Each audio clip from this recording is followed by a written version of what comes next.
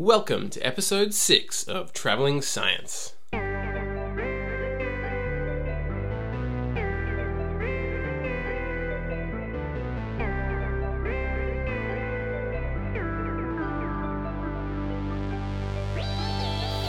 G'day legends, welcome back to Travelling Science, the podcast that's sharing science with the world.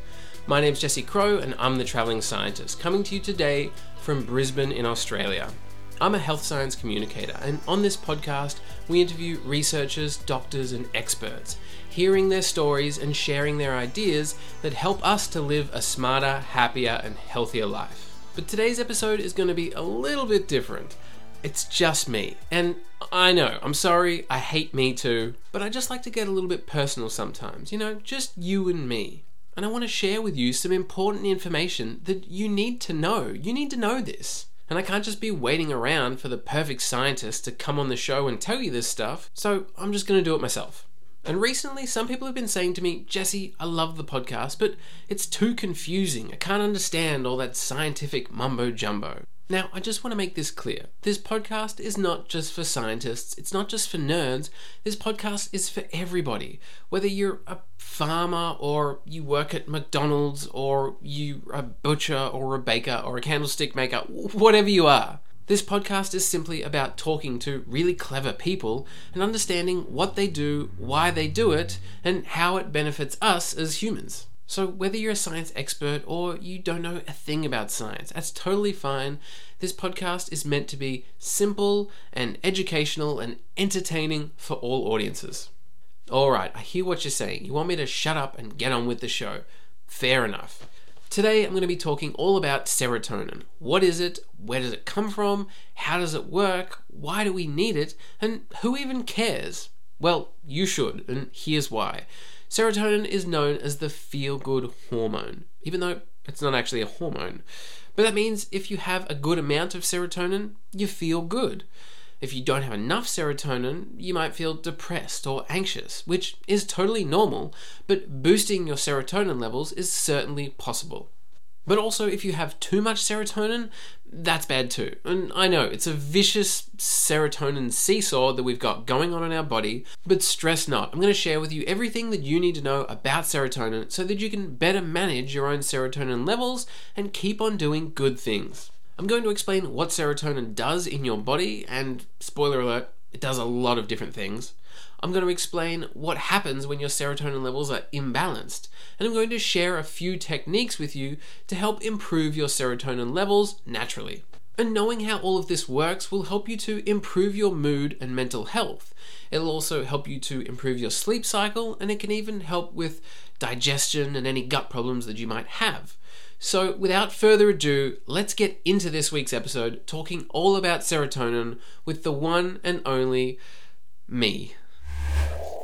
Welcome to my serotonin masterclass. Serotonin is a neurotransmitter. That means that it's a chemical that sends messages between the nerve cells in your brain and throughout your body. Serotonin is also known as 5-hydroxytryptamine, or 5-HT, and I'll explain why that is a little bit later. But first, let me explain what serotonin does.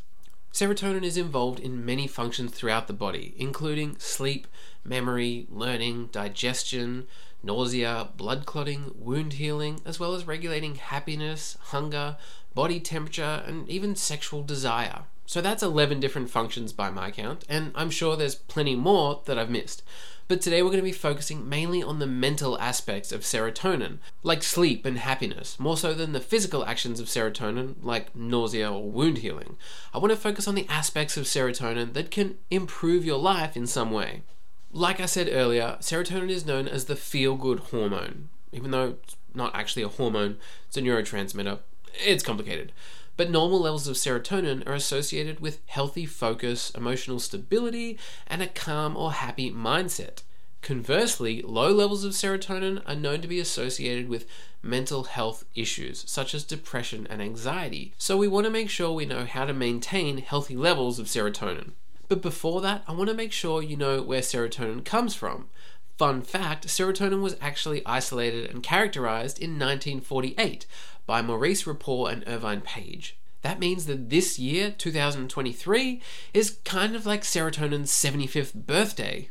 Woo! Happy birthday!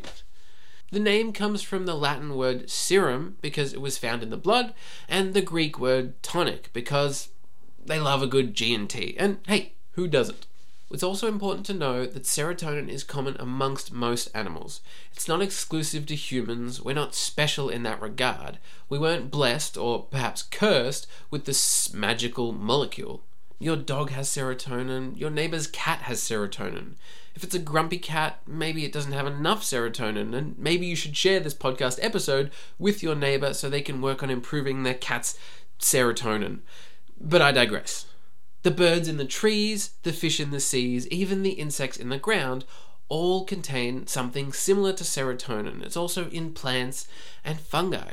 Therefore, a lot of research has been done into serotonin using a combination of animal and human and even plant models. And the reason that we know so much about serotonin is because we've been able to look at serotonin levels in mice and other animals as well as humans. So I just want you to know that. But bringing the focus back to humans, most of the serotonin in your body, about 90%, is produced in your gut, while approximately 10% is actually produced in your brain or sitting somewhere inside your central nervous system. It's also found in a few other places like your kidneys, your lungs, and even your platelets, which are like little cells in your bloodstream. But how is serotonin made? Well, it's actually created from the essential amino acid tryptophan. And remember that an essential amino acid is one that your body cannot produce, so you must get it from your diet. Therefore, we need to eat foods rich in tryptophan in order to produce serotonin. When we consume tryptophan, it gets converted into 5-hydroxytryptamine. This is the scientific name for the chemical structure, or 5-HT, but we're just going to call it serotonin.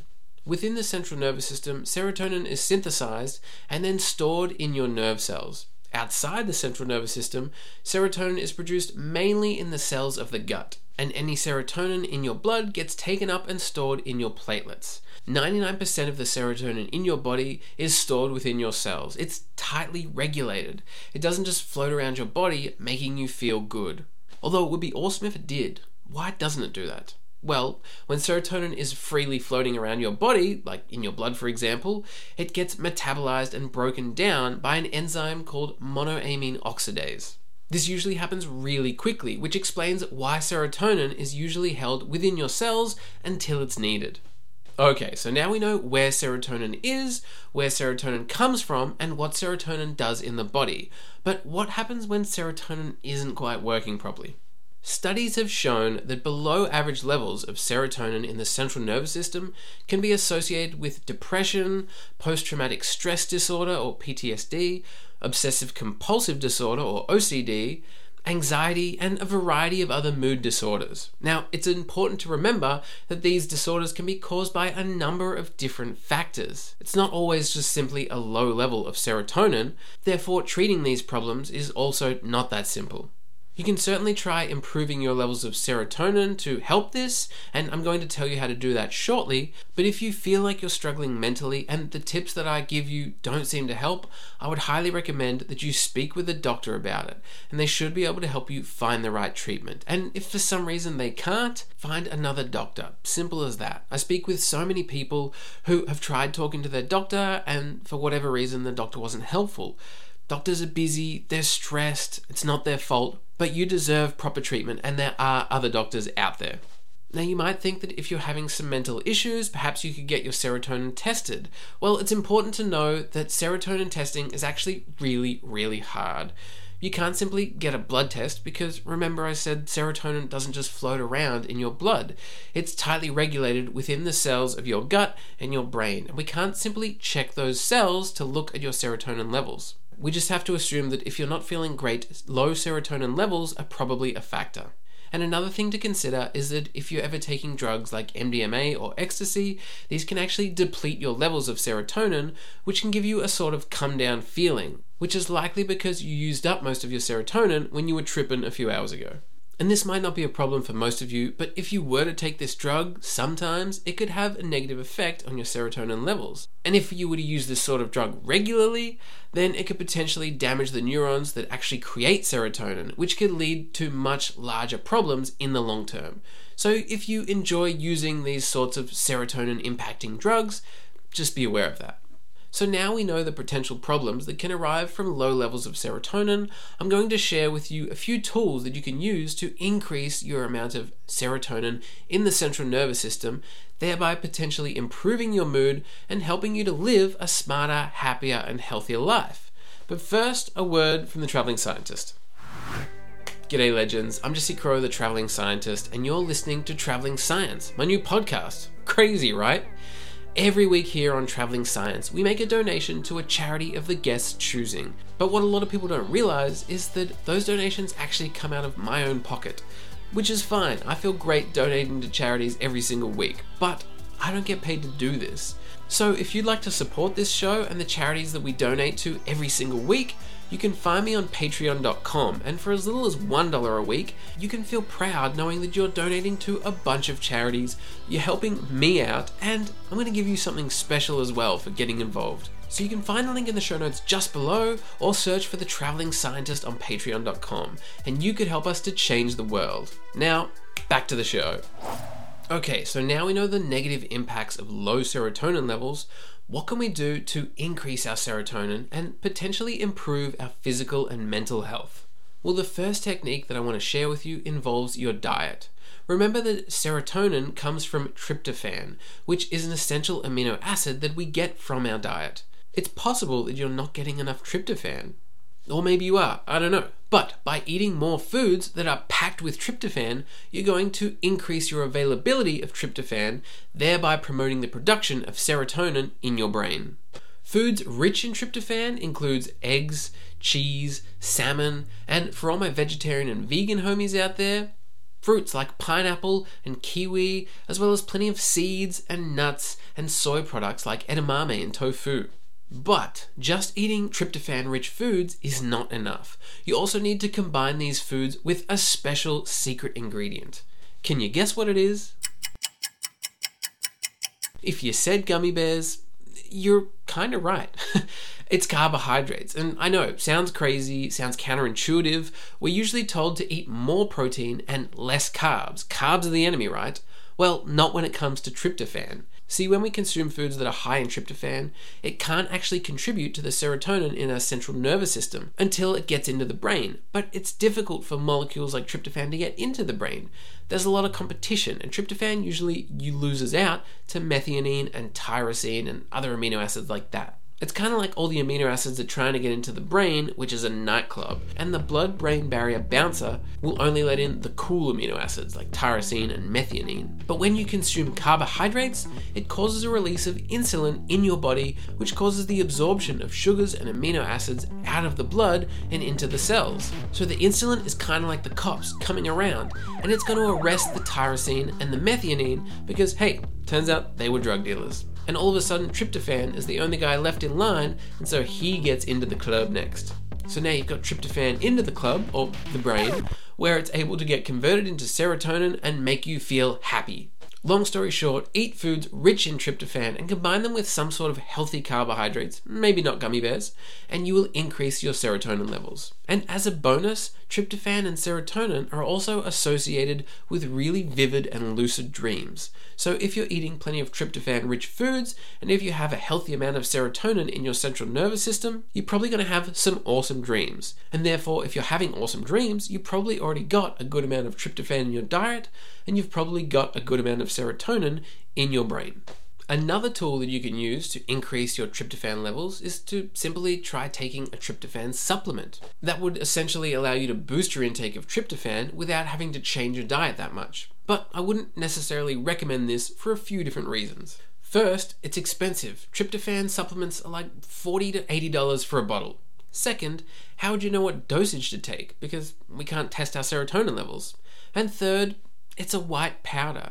And I just think you should try and get your essential amino acids from natural whole foods, not from a white powder. In fact, we should probably be avoiding any forms of white powder and putting it into our body or nose or anything like that. Not healthy. But if you did want to try taking tryptophan as a supplement, that is an option. The next technique you can use to increase your serotonin levels is, no surprises here, exercise. Studies have shown, and I'll link these in the show notes below, that in both human and animal models, small amounts of exercise like running on a treadmill or riding a bike, Imagine a little mouse like riding a bike. That'd be so cute. No.